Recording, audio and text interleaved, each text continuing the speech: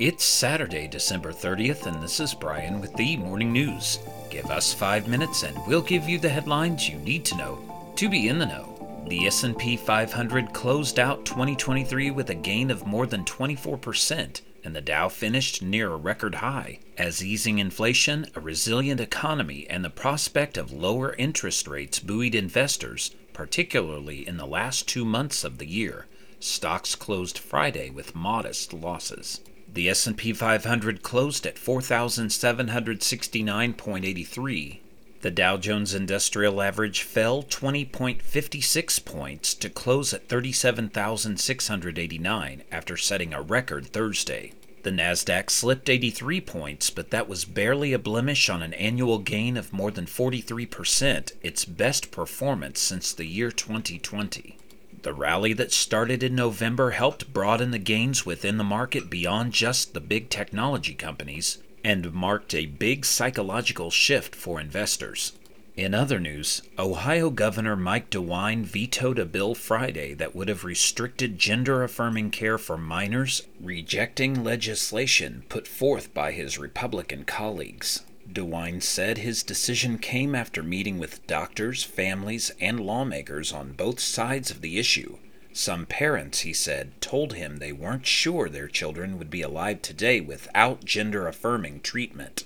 This bill would impact a very small number of Ohio's children, but for those children who face gender dysphoria and for their families, the consequences of this bill cannot be more profound, DeWine said during a Friday press conference. Ultimately, I believe this is about protecting human life. The governor said approving such legislation would suggest the state holds more authority to determine what is medically best for children than their parents.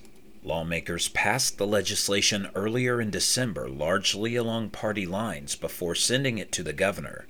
Republicans, who hold a supermajority in both chambers of the state legislature, could override DeWine's veto. House Speaker Jason Stevens said he was disappointed with DeWine's decision, and lawmakers were considering their next steps. Around the world, Israeli forces expanded their military operations in the southern Gaza city of Khan Yunis, intensifying their efforts to kill Hamas's top leadership, as aid agencies said the areas to which Israel has directed Palestinians to evacuate were increasingly overcrowded, short on resources, and hit by Israeli strikes. A Hamas political delegation was headed to Cairo on Friday to discuss a deal proposed by Egypt to end the war, a plan that neither side has agreed to so far, Egyptian officials said. Israel said negotiations on the deal, which would free hostages held by Hamas, were underway. In recent days, Israel has intensified operations in densely populated refugee camps in central Gaza, where its military says Hamas militants are based in tunnels underneath the decades-old settlements. The Israeli military on Friday said it in recent weeks had destroyed what it called tunnels of Hamas's general headquarters in northern Gaza.